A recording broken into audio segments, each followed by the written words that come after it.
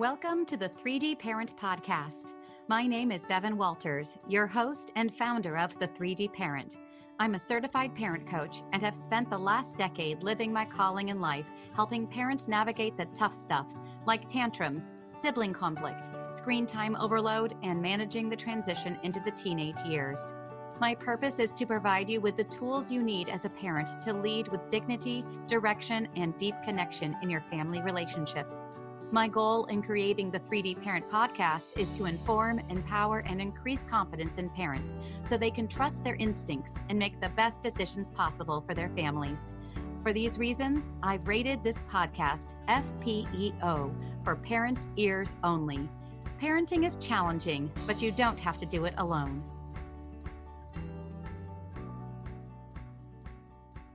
Hello, and welcome back to another episode of the 3D Parent Podcast.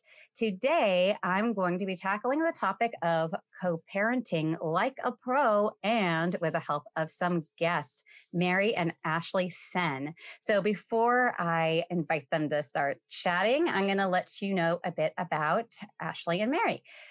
Mary and Ashley have been married for just over 7 years. They live in Edmonds, Washington, and share two boys, Calvin, who is 12, and Sawyer, who is 9. Years of friendship and couplehood have led them to begin their own podcast, Your Friends, Ash and Mare.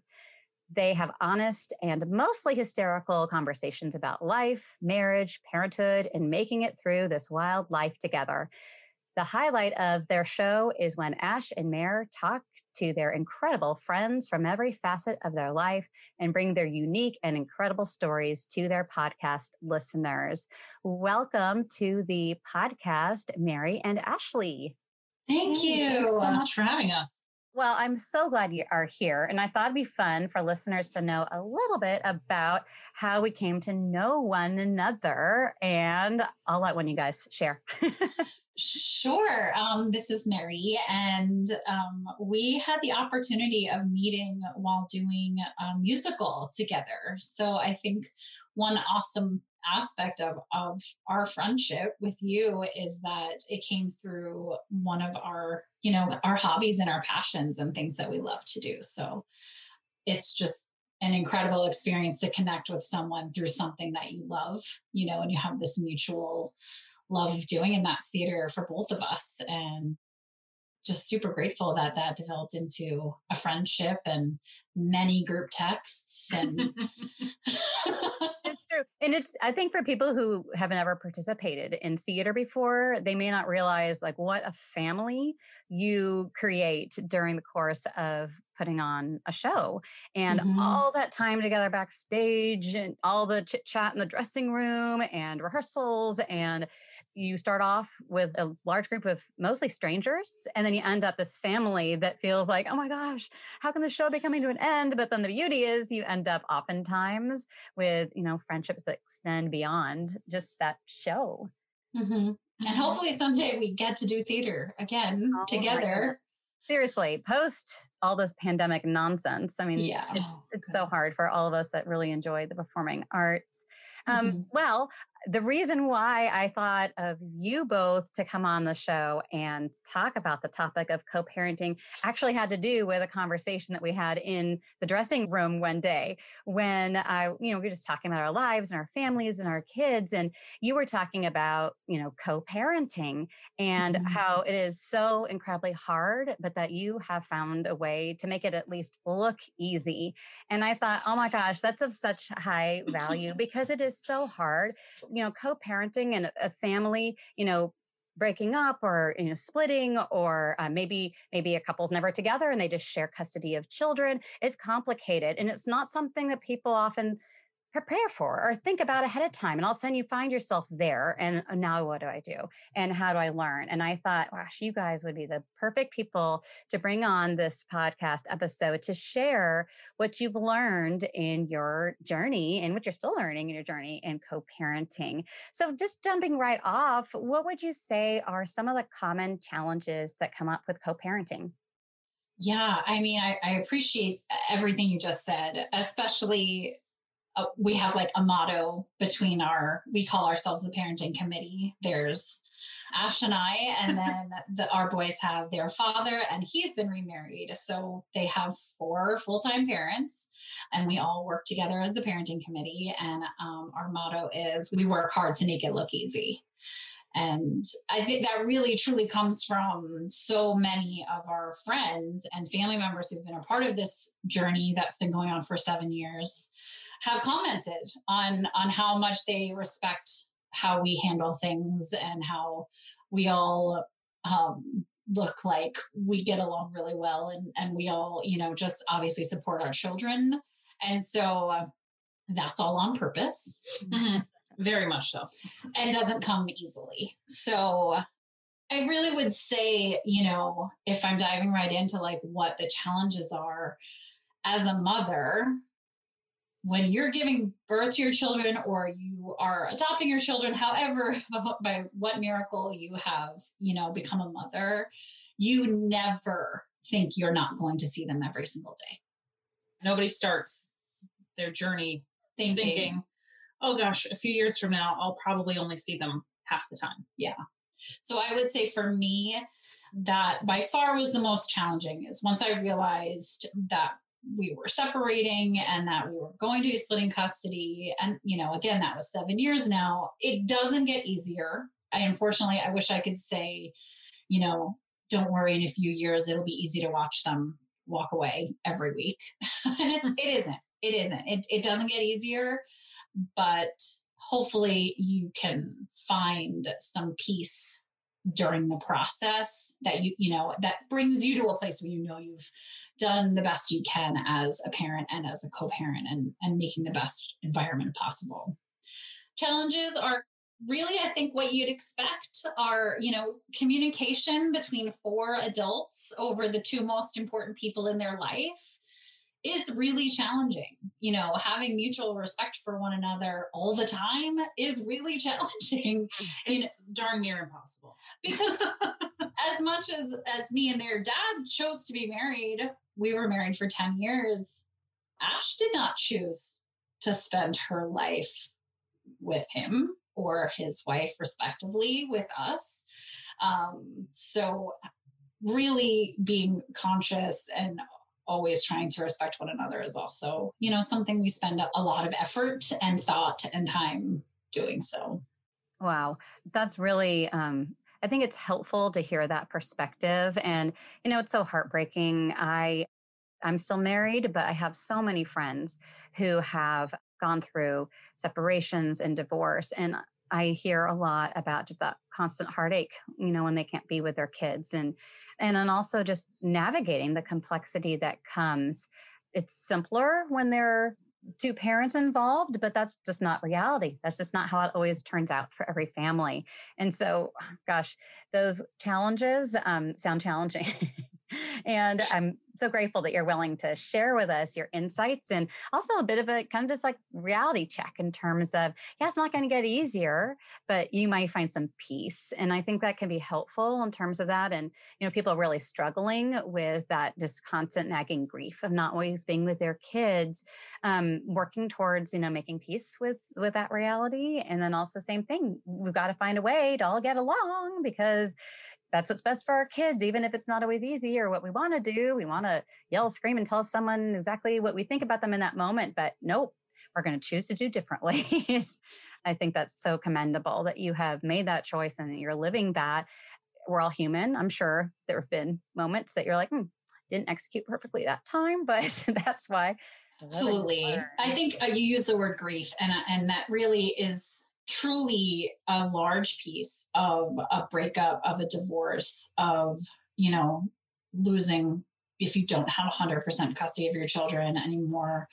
There is an enormous amount of grief that goes along with that process. And it's really good to be aware of it. I think so much of the time, especially in the beginning, there's so much happening, and the emotions are running so high, and you can only see just as far as in front of your face about what's going on in the situation, when this is really a marathon. It's decisions and choices that you make early on do impact things that go on, later in this dynamic of co-parenting. And then this co-parenting is going to go on forever.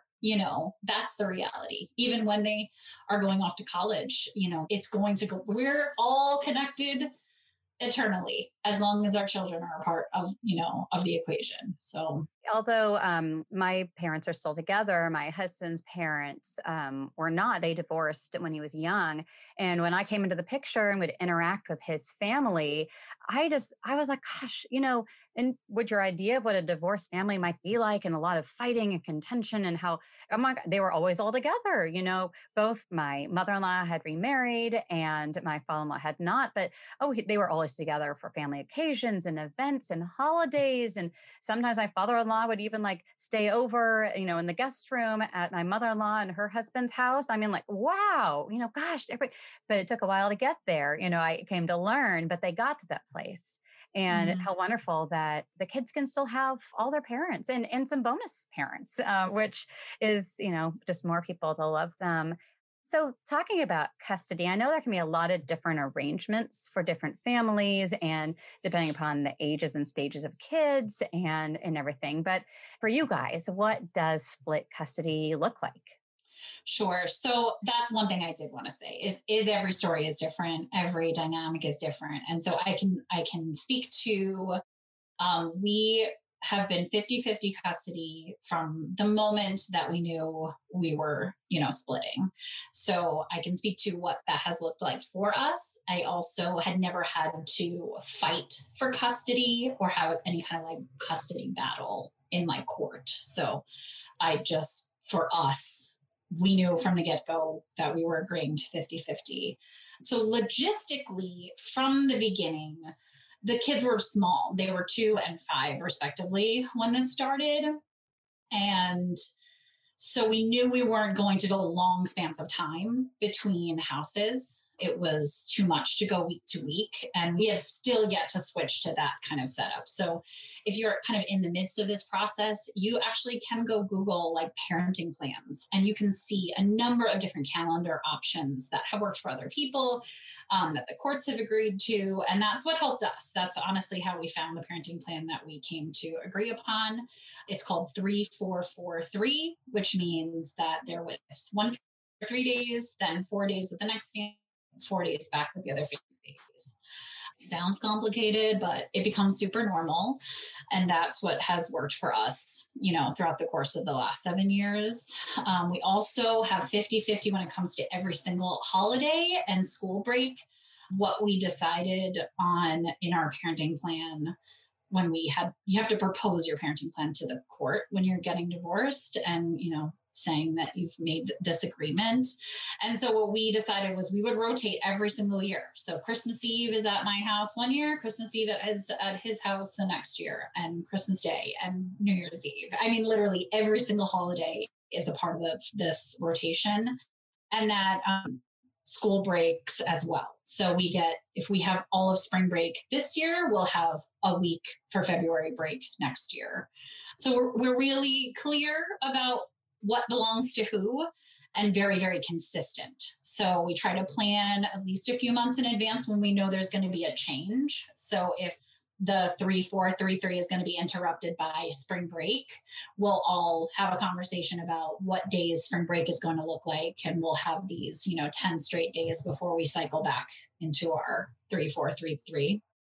Thankfully, we also, from the beginning, were in full agreement about our financial obligations. So we also split everything financially 50-50. And we've never had to have any kind of intervention or, court mandate of anything, because we've always really been on the same page about those responsibilities, which is, I'm so grateful for. So grateful for. There's enough complicated things out there. I'm so glad we don't fight about money. And then lastly, like I said, we refer to ourselves as the parenting committee. So you're the new 3rd grade teacher, all 4 of us are going to be there on parent teacher night. We're welcome to the parenting committee, and you'll have all 4 of us to talk to. So, there truly is a sense of equal, established parenting between everyone that they meet, anyone who's coming into our circle as a doctor or a teacher or, anyone, even friends, if our children have friends, their parents become a part, know that all the parents are involved as well. So again, I know there's so many variations to what an actual custody can look like. For us, I'm grateful this plan that works for us was not a result of something extremely tumultuous, like a custody battle, but instead a mutual agreement to what our parenting would look like. Do you have any, if anybody did want to propose a change to the current schedule, or have you talked about that? Is that something we'll revisit at a certain time every year, or just if somebody wants to propose something, have you talked through that scenario? Yeah. So as the kids get older, we have talked about what it could look like to be different. Because right now there is a lot of back and forth. Luckily, we only live a mile apart. So there isn't a huge commute for the kids. Everyone's still in the same school zone, so it's not as complicated. But we have discussed 1 week on, 1 week off as a group. We have discussed another alternative schedule, which is I think it's called 5225. 5225. These little things become very normal when you're trying to come up with a custody plan. I'm sure it's out there oh yeah, I've seen that one, 5225. I'm like, wow. Totally, right? If you just Google the 5225, a custody plan's going to come up. So we did talk about things probably about a year or two ago. And in the end, not everybody was in agreement to making the change. And so we have continued to keep it as it was. And that was a tough conversation because, in that particular instance, I felt like the 5225 was more cohesive and fair to the kids' activities. A lot of the time, the way the calendar fell, all the activities were on our days. For example, Saturdays was soccer games and dance practice and rehearsal. And so from 10 a.m. to 4 p.m., they would be going nonstop and we'd be ushering them around. And so that felt really unbalanced with the responsibilities that then, at their dad's house on Sundays, they didn't have anything on Sundays. So they would get a whole, weekend day free. So that was where I came from in the adjustment, was just kind of wanting to balance out weekends and responsibilities a little bit more. And at the time, they didn't agree and weren't up for a change. And so, that's a battle I didn't win. And, that just that's what happens. So I do think it will change especially because the boys are getting older. I think we're really moving closer to not needing them to go back and forth quite so much. And even they've expressed interest in not going back and forth quite so much. Mm-hmm. And I think that's a great point to bring in there, is that now that the boys are older, they can start when they're 2 and 5, it's no, you're making all the calls, but then they get older and they can weigh in and go gosh, I'm finding this challenging, or maybe it would be easier if we did the week on, week off, or they start to be able to verbalize based on their experience. And then you guys can kind of address it, and they become even more of representatives on your, team of, decisions around things like this. Certainly. And when we have our breaks, that's obviously our favorite time. So in the summers, we get 10 straight days with them, or for spring break, we'll get 10 straight days with them. And I think those are the times when they realize how settled and how much they love being in one place. And that goes both ways. They love being with us for the 10 days. They love being thankfully, they love being at both households equally. So I think they start to realize that it feels good to kind of settle into their space for longer than 3 or 4 days at a time. Mm-hmm. It makes sense, because transitions of any kind, of course, are really challenging for kids. And depending upon kids and their temperament, they can be really challenging for certain kids. And it's an adjustment every time. They're going to be, re-entering, leaving one household, entering the others, and, seeing them more often has real benefits. And then getting into a place where they can kind of find rest and kind of get into a routine at the household they're at, that has real benefits too. So I could see the complications that can come when you're kind of really looking at what custody plan makes best sense, what's going to give more advantages than disadvantages, and that could be something that gets revisited again and again and again. And, it's something that just has to keep getting revisited. But again, how great that you already have a framework in terms of everybody being able to talk and communicate and, propose things and then like, okay, didn't work out this time, but we'll revisit again in a period of time. And again, as the boys are getting older and they're able to start voicing their opinions and what they might prefer, there's the other people that can kind of sway things one direction or the other based on what you guys are considering. So I wanted to shift and talk a little bit specifically about Ashley and your role and how you see it being a stepmom to your boys, and any surprises that you have kind of experienced or were sharing along the way with your unique journey. Yeah. Well, first off, stepmom is almost a bad word in our family. I love that. Yeah, it's really funny, actually. I think I had just introduced myself to maybe a teacher or a friend's parent as Calvin's stepmom, and I got, eye daggers at me. Mm-hmm. And he made a comment like, you're not my stepmom, you're just my other mom, So those types of moments are really cool, but it's something that both of the boys really don't refer to me as their stepmom. I'm just the other mom, which is funny to me because it's like, to me, it's just a title, but to them, it means so much more. Pretty awesome. That's really awesome. It is. Try not to be emotional about it. Well, it is emotional because you're talking about, what that obviously means to them is, stepmom is something less than a full mom, and that's not how they see you. And that's really beautiful. It is. It really is. I feel very lucky. We've been doing it for 7 years at this point, just about 7 years. But initially, the biggest surprise for me was how easily it was to transition into the parent role with them. Because Mary and I had been friends for years before we ever started a relationship. So I knew both of the boys. I wasn't just coming into the equation as Mary's girlfriend type of situation. So I was already involved in their lives, just a little differently.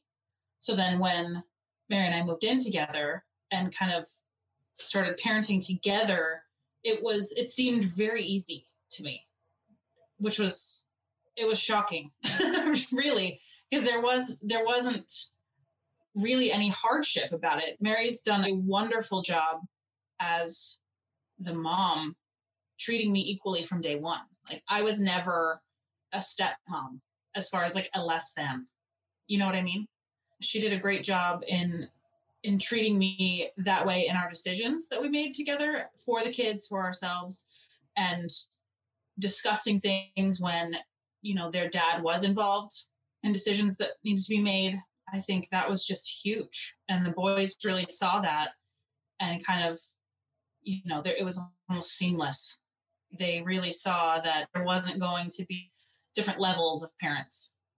Nobody's more important than the other person, which is, I think, unusual and incredible. It really is. And I'm like, as I'm listening to this and I'm thinking about, my work, I'm really helping make sense and helping relationships grow and evolve, primarily between parents and their children. But in listening to basically kind of the evolution of your relationship, Ashley, to your boys, in terms of initially just a friend, you're just a friend. The boys had some familiarity with you, but then your role kept on changing. And as it was changing, the depth of the relationship and also its importance clearly kept on evolving and changing as you kind of grew closer to the boys and then became part of their everyday life. And then eventually, transitioned in this role officially as mother. It took this really interesting kind of like slow kind of progression that just, I'm sure from their perspective, seemed very natural. I think so. Mm-hmm. I think probably a lot of that probably like is, kudos to Mary. Clearly. Oh, absolutely. 100%. In terms, because that's tough. That's really tough. I can imagine you've been parenting with one other parent. Now there's a third, and, and it happens to also be my significant other. So that, I guess, makes it less weird. But at the same time, I could see how, really saying like, hey, I want you to weigh in on this, or I really value your opinion and you have an equal voice here, as opposed to like my kid.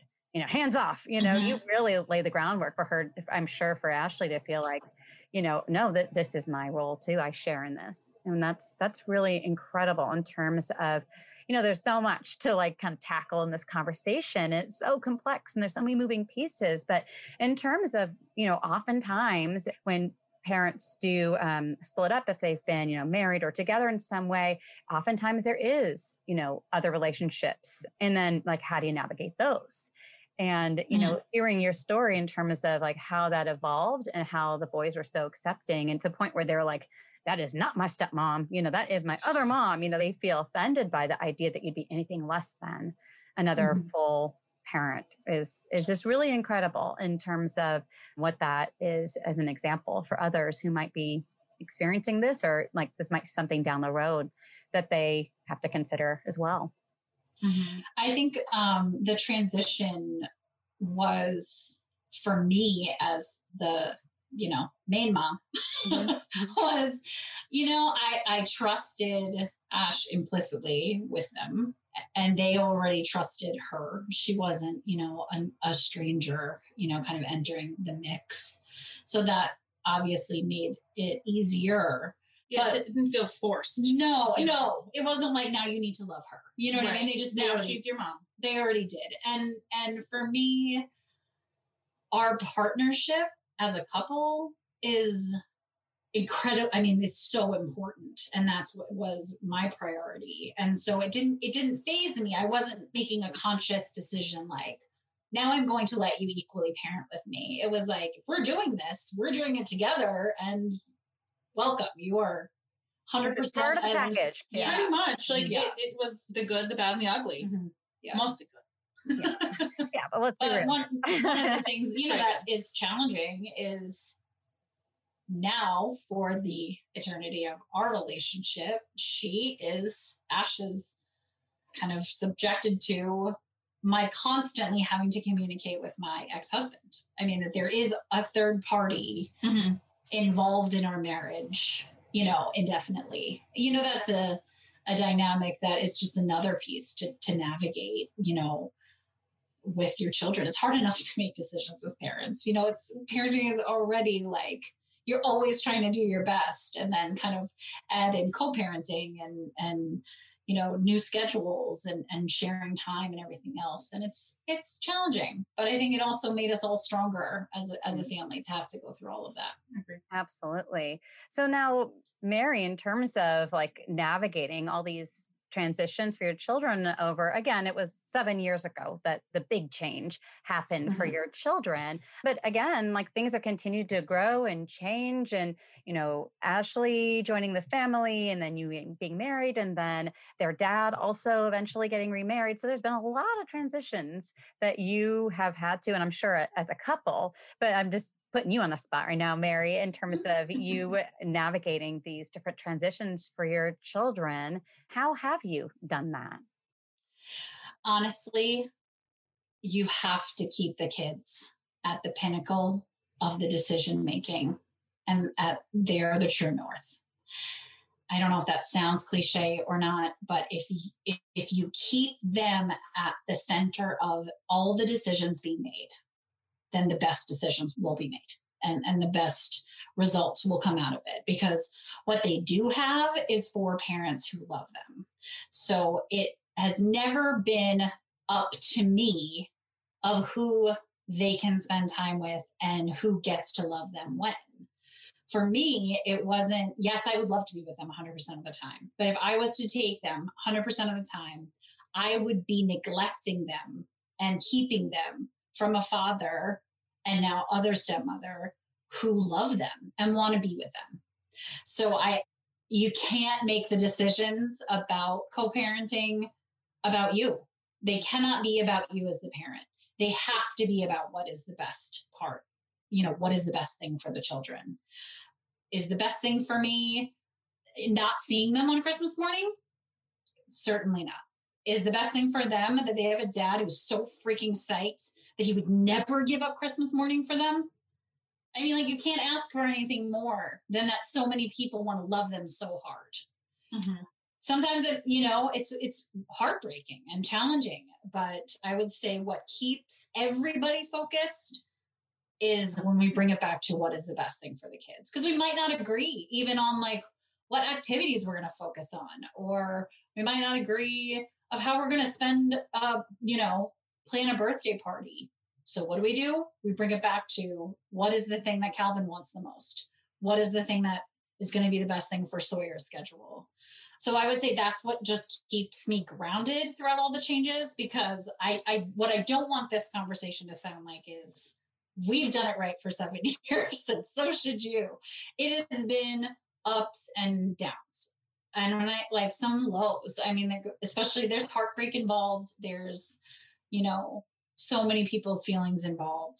So I would say we're at a place in 7 years where things are more stable. There aren't as many ups and downs because we've got some great systems in place, and we've got, older kiddos, which are easier to navigate as well.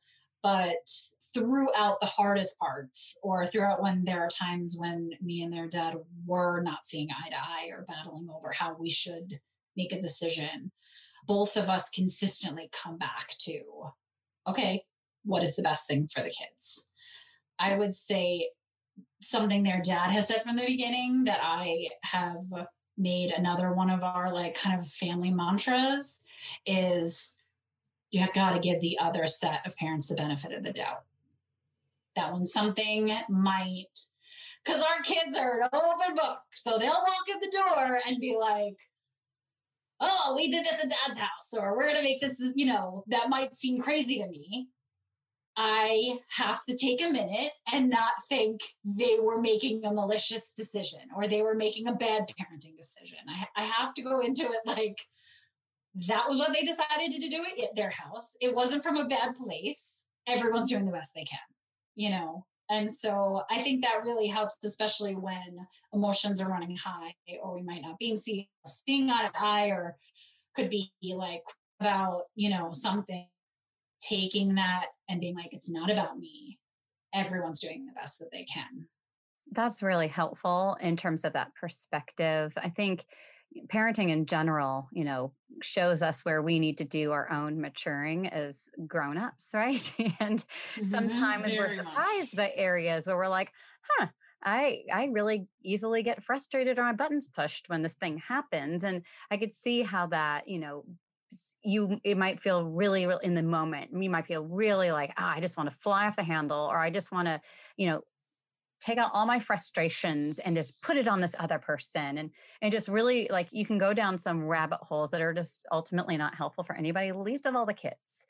And so continuing to stay really, really focused on what's the best decision for the children, just laser focused and not fooling yourself into thinking that really is best for the kids when it's really best for you. And, I could see that. Yeah. It is. And I mean, everyone gets petty. Everyone gets competitive. Everyone, especially when you, for example, someone wants to go to Disneyland first. You don't want to miss as the one missing out. You don't want to miss out on that moment. You don't want to, miss something exciting or fun because the other side is the one that gets to do it. And that totally goes both ways, where we get these like magical moments with the kids that the other person doesn't get to see. And so like kind of continually going back to, but what was the best thing for the kids? Like, what is their takeaway from that moment going to be? I mean, it is certainly challenging, but I think all of us have very good intentions. And I can't, as someone, me personally, who did not have a father that was very interested in anything I was ever doing, you know what I mean? He wasn't around very much. How could I, in good conscience, because I want to be the one who's with them, take away a father who wants to have all of this time with them? It's again, looking at through the perspective of how lucky are these boys to have 4 parents that just want to be with them all the time and love on them and spoil them and, take them on these, great adventures and things. Like, how lucky are they to have that? So kind of putting that spin on that, which is so healthy in terms of looking at, okay, I might be really bummed that I don't get to do this to the boys, or that they did this first, or they made this decision. But at the same time, like, how lucky are my boys, and just remembering that. Hey there, parents. Are you tired of feeling like your kids are in charge at home, negotiating, demanding, and generally calling all the shots? Well, then I have a free resource for you called 10 Steps to Get Back in Charge of Your Kids. Just click the link below to download your own copy. Let's get you back in the driver's seat. So you've touched a lot on, you've got these 4 parents and you have this kind of team mindset. What are your tricks for effective communication? Because I'm sure that's one of the biggest things that you've had to kind of work out over the last 7 years of doing this. Yeah. So what wasn't working was when me and their dad would go head to head on our own. Emotions run higher, that the leaning into the fighting is a lot easier when there's just 2 people whose heads are hot. So something we tried a few years ago was we converted all of our communication to group texts and group emails. And if there was a phone call, it would be a group phone call where the other spouses are involved. And it's not to say that all 4 people chime in on everything we talk about, but having a group conversation lends itself to keeping emotions in check, to accountability on how you're communicating, because everyone can see how you're communicating. Involving the step parents made it so the primary parents don't have to go back and explain the decisions that were made or why they were made. They're just there to witness it or chime in if they, they're always welcome to. Every one of the 4 parents is welcome to, communicate whatever, but just having that equal playing field of everyone within the conversation really simmered down the emotions. It really took the emotions out of it. It's more like fact-based and coordination-based and sharing information that, good or troubling or whatever that's going on with the kids, or if someone is, needs to go to the doctor, we're all on the same page about it. So I understand that might not be the best or healthiest dynamic for everybody, but for us, I would say it was a huge game changer in how we could successfully communicate as a whole. Mm-hmm. And it took a while to get there. Mm-hmm. It was not easy at first. From where we were to now is totally different, much more healthy, much more consistent in communication styles. And really, it's like you were saying, almost like a business transaction. Keeping the emotions out. Yeah. Mm-hmm. Yeah. Mm-hmm. Mm-hmm. And we can still share a great photo or great video of the kids or something that happened in the group setting. Or we can say, oh, hey, by the way, I just got this medical bill that's $400. Like, what's our game plan for paying this off together? It's like with everybody on board and all of us being mature adults who know what has to be managed for 2 kids to have a successful life. I think it really makes it so nothing can be lost in translation and no one's feelings are hurt and people don't feel left out. For me and Ashley's dynamic, I don't have to be like, okay, here's the things we talked about while you weren't there. It just kind of took away. It really it was a great transition for us to move into this. And now it's our regular standard. We just have our group conversations. That's really smart. All the reasons that you mentioned, it makes sense. And I always try and draw parallels. And I think about, sometimes parents sit there by themselves with a kid that, maybe a little bit less likely to kind of stay calm, cool, and collected when dealing with challenges with kids. And then when they're out in public and, there's all these other, parents and kids looking on, and suddenly parents find themselves like, oh, there's observers here. And I'm going to take the moment to calm myself and really not fly off the handle with emotions with my kids in terms of communicating with them. So I could see how the idea of just having other people there, whether they're participating in the conversation or not, it's that one extra little piece to kind of help temper emotions and have everybody stay calm, cool, collected. And then all the other reasons you mentioned, streamline me, like this, you don't have to catch them up. Everybody knows what's going on. And that can be so helpful for so many different reasons. So this, again, you guys have some experience. You've gotten to this place because you've worked through some things that have not worked for you, and you've learned and you've grown along the way. So if you were to kind of be a little bug in your own ear 7 years ago and, could pass on some advice that you wish you'd heard that you could now pass on to newly split parents, what would that be? I made notes about this one and I'm going to stick to them specifically. So much. It's like, I wish I could help friends navigate. The first year is as hard as it gets. It doesn't matter the circumstances, an expected breakup, an unexpected breakup, divorce, children, otherwise. It's know that I know how hard that first year is, no matter what. Mm-hmm. I had a relatively healthy and safe breakup. I was not in a terrible situation where I had to get out. So I can speak to what I was able to do in order to make the transitions a little easier. One is, and this goes from day one until ever, is you cannot talk about the other parent in any negative way to your children. That is easier said than done sometimes. Especially as they get older. It's easy, you're not going to say anything when they're little, but you will have opinions about how the other person parents and the decisions they make in their house. And your kids will openly speak to you about, what goes on in the other household. And do you have like a catchphrase you say if something's shared that you would maybe express an opinion on, but you're keeping, like, that's interesting, thanks for sharing? Yeah, I have honestly a great example that we've really dealt with recently is the kinds of programming they're allowed to watch at their dad's house versus what we watch here. And for example, at their dad's house, they do watch any and all kind of superhero movie. So there's certainly plenty of violence and language and things. I personally am just not interested in superhero movies, so it's not something we'd watch here. But here we just, we watched all of Glee, which has a lot of older adult themes, but can, bring on great conversations with your kids as they're reaching puberty. And we just started watching Schitt's Creek together. And it sounded like at their dad's house, they're not allowed to watch Schitt's Creek because of the language.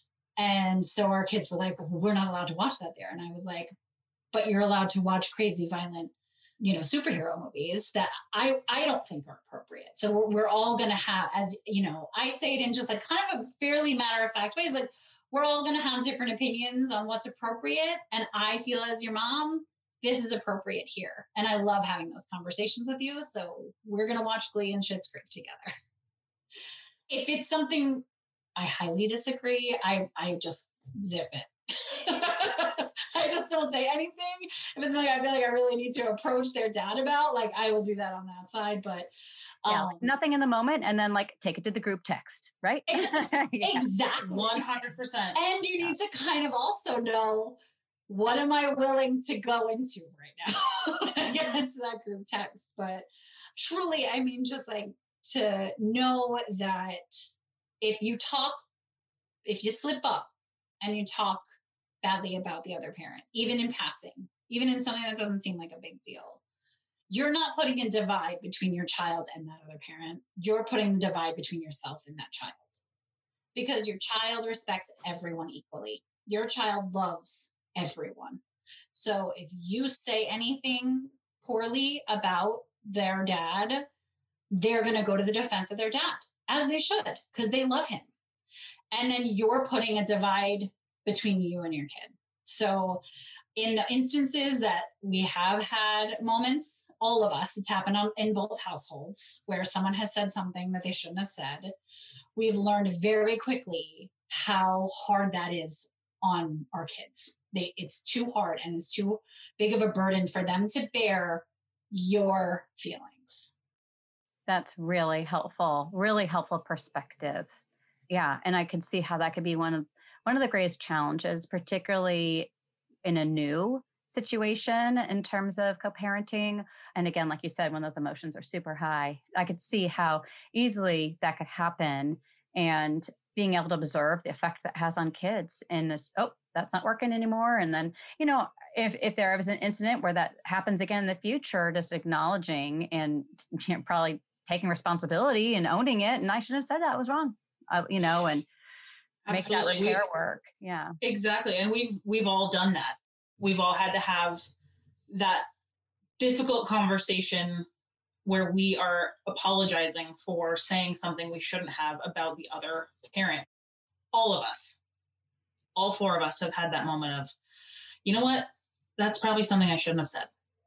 And I didn't mean to, say something negative about whomever. Right. Because, Calvin is 12. So he's an emotionally mature 12. He sees and feels everything, whether it's a tone or the full statement or just even a glance after something's been said. Oh, this is what we did at Dad's. And we give the side eyes, one of these, like the glance. He's like, oh, should we not have done that? So we have to be acutely aware of our own reactions in front of them. It's interesting. And it takes practice and setting that intention and living by it. And yeah, it's great when you take responsibility when you have slipped up, but better to not have slipped up in the first place. And the more you practice that and live by that, probably the less slip ups you'll have. And when they do happen, you just, move it on, own it. And then, it just kind of, I think that's a check-in with yourself, right? Because that's really on the parents. And whenever we make mistakes as parents, we all do it every single day, multiple times a day at times. But those are the things that are part of the growing piece for parents to acknowledge, and that's super helpful.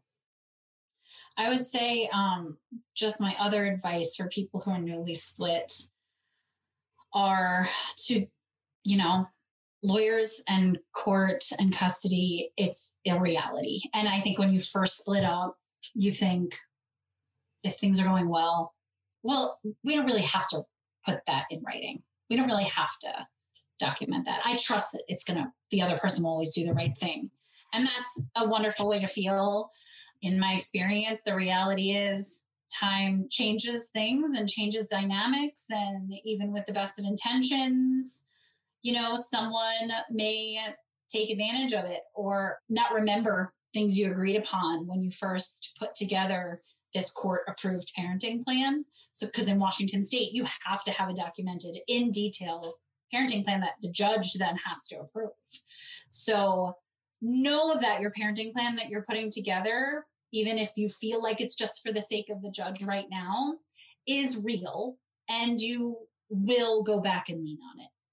There was a time when we were because we do our 3-4-4-3, that it felt like that's how all time should be. Breaks, summer, holidays. And I got to a point where I was like, I'm never going to see my kids for more than 4 days at a time. Like, I'm never going to be able to book a week-long vacation. Like, I was kind of losing it. Like, I can't do anything for more than 4 days at a time. And I realized that in the parenting plan, when I look back at it, said we get all of spring break, or we get a whole week in the summer. And honestly, it took that document to just be like, hey, this is what we originally agreed on. I know it's been a while. So, we have to be able to have our kids for more than 4 days at a time. And, it never got more heated than that. That's just, then we were like, okay, that's what our plan is. And so I was able to make that adjustment to our weekly schedule to have more time with them. And it's been nothing but positive to us to be able to have those extended periods of time. So I would just say anyone who's starting out on this journey and trying to figure out what that is, know that it does matter what you're putting in that plan, and that you will want to be able to lean on it. Again, it could be years later, but you're going to want to have that to lean on as your home base. Foundation. Yeah, your foundation of what you've really agreed upon. That's great. That's helpful, because you're right. Things can change. Things might be starting off super amicable, but then something comes up and just great. Let's make that plan when things are going really well. And then it won't maybe lead to something that could be really difficult or dragged out in the court. So lots of battling. So that's great advice. So you've shared so many incredible insights and tips and lessons learned. What is the number one most effective approach or trick or tip or insight or perspective that you have found on this journey? I feel like after everything we said, this is going to sound silly. I love that. But it's true. But the number one most effective tool that we have used that works is a group Google Calendar.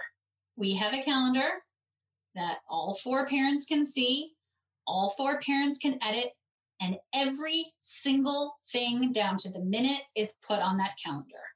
So even though we have our regular schedule that they come home, they go back to their dads on Saturday night and they come back to us on either Tuesday or Wednesday, like every single thing is scheduled, every drop-off time, every pickup time, every doctor's appointment, every school function, every pickup of books, everything is on the calendar. And what that does is gives everyone accountability that everyone can see when everything is supposed to be happening. It also makes it so when we see spring break is 3 months away and we know we get this year's spring break, we can all go on our group email and say, hey, we're planning on going to Hawaii this year. We'd love to take them from this date to this date. Does that work for you guys? We go back and forth on what works for everybody. It goes on the calendar. So, it's just this like home base that no matter what, everybody knows what the plan is. And honestly, the times that things don't work are when someone didn't look at the calendar. Mm-hmm. And that literally just happened. It just happened at the end of Christmas break. Is somebody didn't look at the calendar and didn't realize the drop-off time was at noon and they thought they were coming home at 10. And it caused a little bit of chaos that morning. But honestly, that tool has kept our whole dynamic together, truly. And the other thing I will add that has been really critical, and I would say, again, the best thing for the kids, is that anything that is a public activity, like practice or dance class or school function, a school dance, games, that anything on the calendar that's like that, everybody's allowed to go to. It doesn't matter if it's on your day. It doesn't matter at all. Like if you want to show up to baseball practice 4 times a week, go for it. If you can sit outside dance class because you have a free 30 minutes, great, show up. It doesn't matter whose day it is or whose house they're at. Both of the grandmothers on both sides of the family are also super involved. Same thing. Grandma wants to show up to watch something or be somewhere and it happens to be dad's day. If it's a public event, everyone's invited. Those 2 things, I think, have made our whole process work for everybody, be really clear for everybody, and no one's feelings get bent out of shape because someone shows up to something on their day. So that kind of open time really has been a huge positive for our dynamic as well. And really for the kids too, because they know just because my game is on Saturday doesn't mean only mom and Ash are coming. They know, oh, I'm not at mom's house on Mondays, but that's when I have hip hop class. Well, we can show up. If you want us to be there, we'll come sit. They just have so much more support because people can be at the stuff that's important to them. Because it's so important for them to look up and see everybody that loves them is there to support them also. I mean, no matter what. At one point during A Christmas Story, which is the show we were in together, you had me in the show, Calvin in the show, my mom doing the costume. So she was there like fixing something. Their dad was there to be the kid wrangler for the night. Ash was working on in the wigs, and there was people in the audience. Like, these children do not feel as though they're not loved. Not only do they not feel like they're not loved, but they also don't feel like they have to make choices or that that they're going to be disloyal to one parent over the other, and that you're just releasing that burden from them. They just know that everybody wants to be there and everybody's there for them, and it's not about but my day, your day, all that kind of contention that can come in these dynamics at times. And I think that's so helpful. And also in terms of your like, use a Google Calendar for all, you've talked a lot about, running this like a business, agreement. And that's kind of like one of those basic things you do in a business is we got a calendar and everybody kind of lives by that calendar and puts the stuff on the calendar and is held accountable by it. So that's great. And I also was thinking about, potentially in the future, if you do move to a week on, week off situation, you still doesn't mean you can't see and be part of your boys' lives. If it's not your week on, there's still those activities. There's still the school events. There's lots of opportunities that you could still be in their life on the weeks that they're not in your custody, which is and also just such a wonderful way of kind of processing again, like how we started in terms of that grief of knowing that you're not like one of the hardest things that you never get used to is the fact you're not going to necessarily always have your boys with you every single day. And that's a really wonderful way of finding,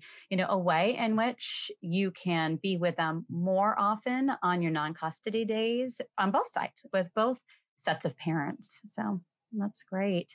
I always love when I wrap up a podcast episode and I have guests, I always love to kind of just put you on the spot and ask, what is a way that you find connection within your family? So what's it for you guys? How do you find connection with your boys? It's pretty old fashioned. It is. But we always have dinner together. Always. I mean, even when things are absolutely bananas and everyone is going in 10 directions, thus far, we have managed to make dinner happen every single night. It's not always at the same time, but we're always together. Yeah.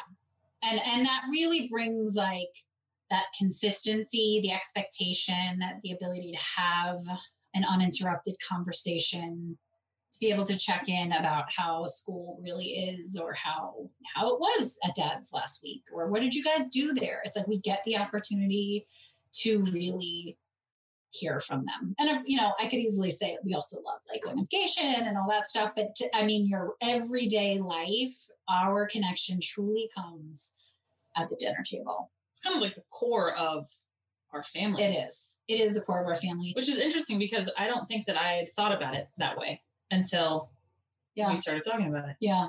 But yeah, it's that we connect. And it's not always a deep conversation, of course. They are 8 and 12. Right. Sometimes it is about Spider-Man. Yeah. But that's what's on their mind and that's what's important and that's what they want to share. And you kind of, as much as you want to, stab your eyeballs out if you want. You hear about Roblox one more time. Right. But Roblox now leads to my friends are doing this crazy stuff later, and that's what always worked with my mom. The door was always open for conversation, and I still have those conversations with her to this day. And I just wanted to create that same open environment for them. So that dinner table is like critical, I think, to the success of our communication as a family. And I'd say the other thing that is really like important time for us is we're really like consistent with our nighttime routine to this day.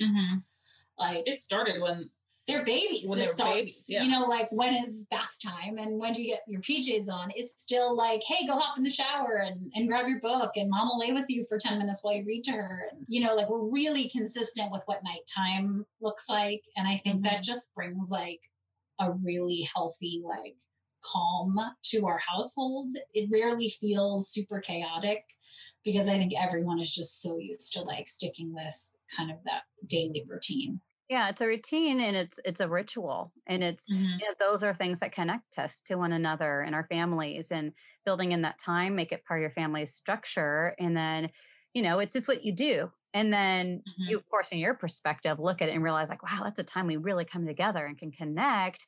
And the boys right now, they're like, whatever, eating food and talking about Roblox. But like when they're looking back on their childhoods and they're looking back on points when they really felt really connected with one another and each other, I guarantee that's going to be one of the things that they think about and reflect on is, both the daily dinner priority, but then also the bedtime kind of little things that you keep, vestiges of earlier childhood that kind of extend because you see their value as they're getting older, big kids, Tweens.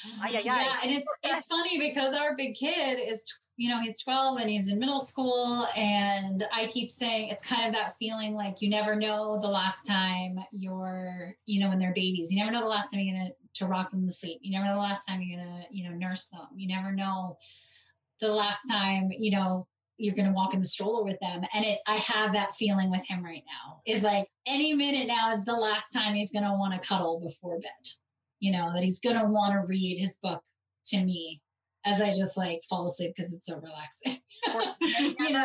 You may end up with like a cuddle bug. Yeah, I mean, it's those transitions. It's amazing as a parent how they happen. You look back and go, wow, like now they're not babies and now they're not toddlers, and here we are. We're definitely right on the brink of the teenager. Hold on. I've got 2 teens in my household. It's awesome in its own way, and it's got its new challenges. So you both obviously are just awesome human beings, and it's so fun to talk with. And I know that my listeners would love to probably find where they can listen to you guys on your podcast. So where can they find you? Yeah. So we are anywhere you want to stream a podcast, we're available. Apple, Spotify, Google, Anchor, all the fun places. And our podcast is called Your Friends, Ash and Mare. And you can follow us on Instagram. We would love that because we love interacting with our friends. And you can find us at yourfriendsashandmare.podcast. We'd love to have people join us. It's been a really fun bonding experience for us as a couple to do. And then just honestly, we laugh more than anything else during our time. So hopefully, some of your listeners would love some new friends to listen to and want to join us at Your Friends, Ash and Mare. I've listened myself and I've laughed along with you both. And I love both of your laughs. So that for me, I'm like, oh, I miss those ladies. But at the same time, I think it's fun. You guys are real and you're talking about interesting things and bringing interesting people on your show. So definitely go have a listen.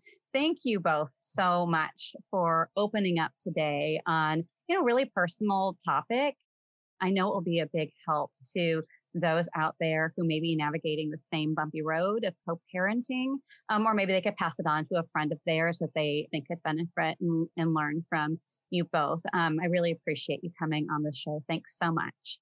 Thank you so much. This has been, it's been a great conversation because it's not something we necessarily really break down. It's just the life that we live. So I just love the ability to think that if any of this, if any piece, even just the Google Calendar is like the nugget you take away and makes this difficult journey a little bit easier, I'm happy we were able to kind of pull our thoughts together and help. Yeah, absolutely. All right. Okay.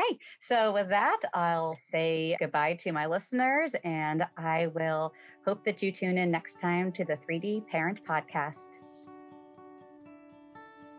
Thank you so much for tuning in this week to the 3D Parent Podcast. I hope it has provided you with the inspiration you need for building stronger relationships with your children and trusting your instincts when it comes to parenting. If you have a parenting question you'd like answered on the podcast, or if you'd like one-on-one parent coaching, head over to the3dparent.com and click the Contact tab to send me your question. If today's discussion empowered your parenting, please be sure to subscribe to the show, leave a rating and a review. Also, I'd love to connect with you on social media. So take a screenshot, share it on your Instagram stories, and tag me at the 3D Parent. I look forward to meeting you here again next week on the 3D Parent Podcast.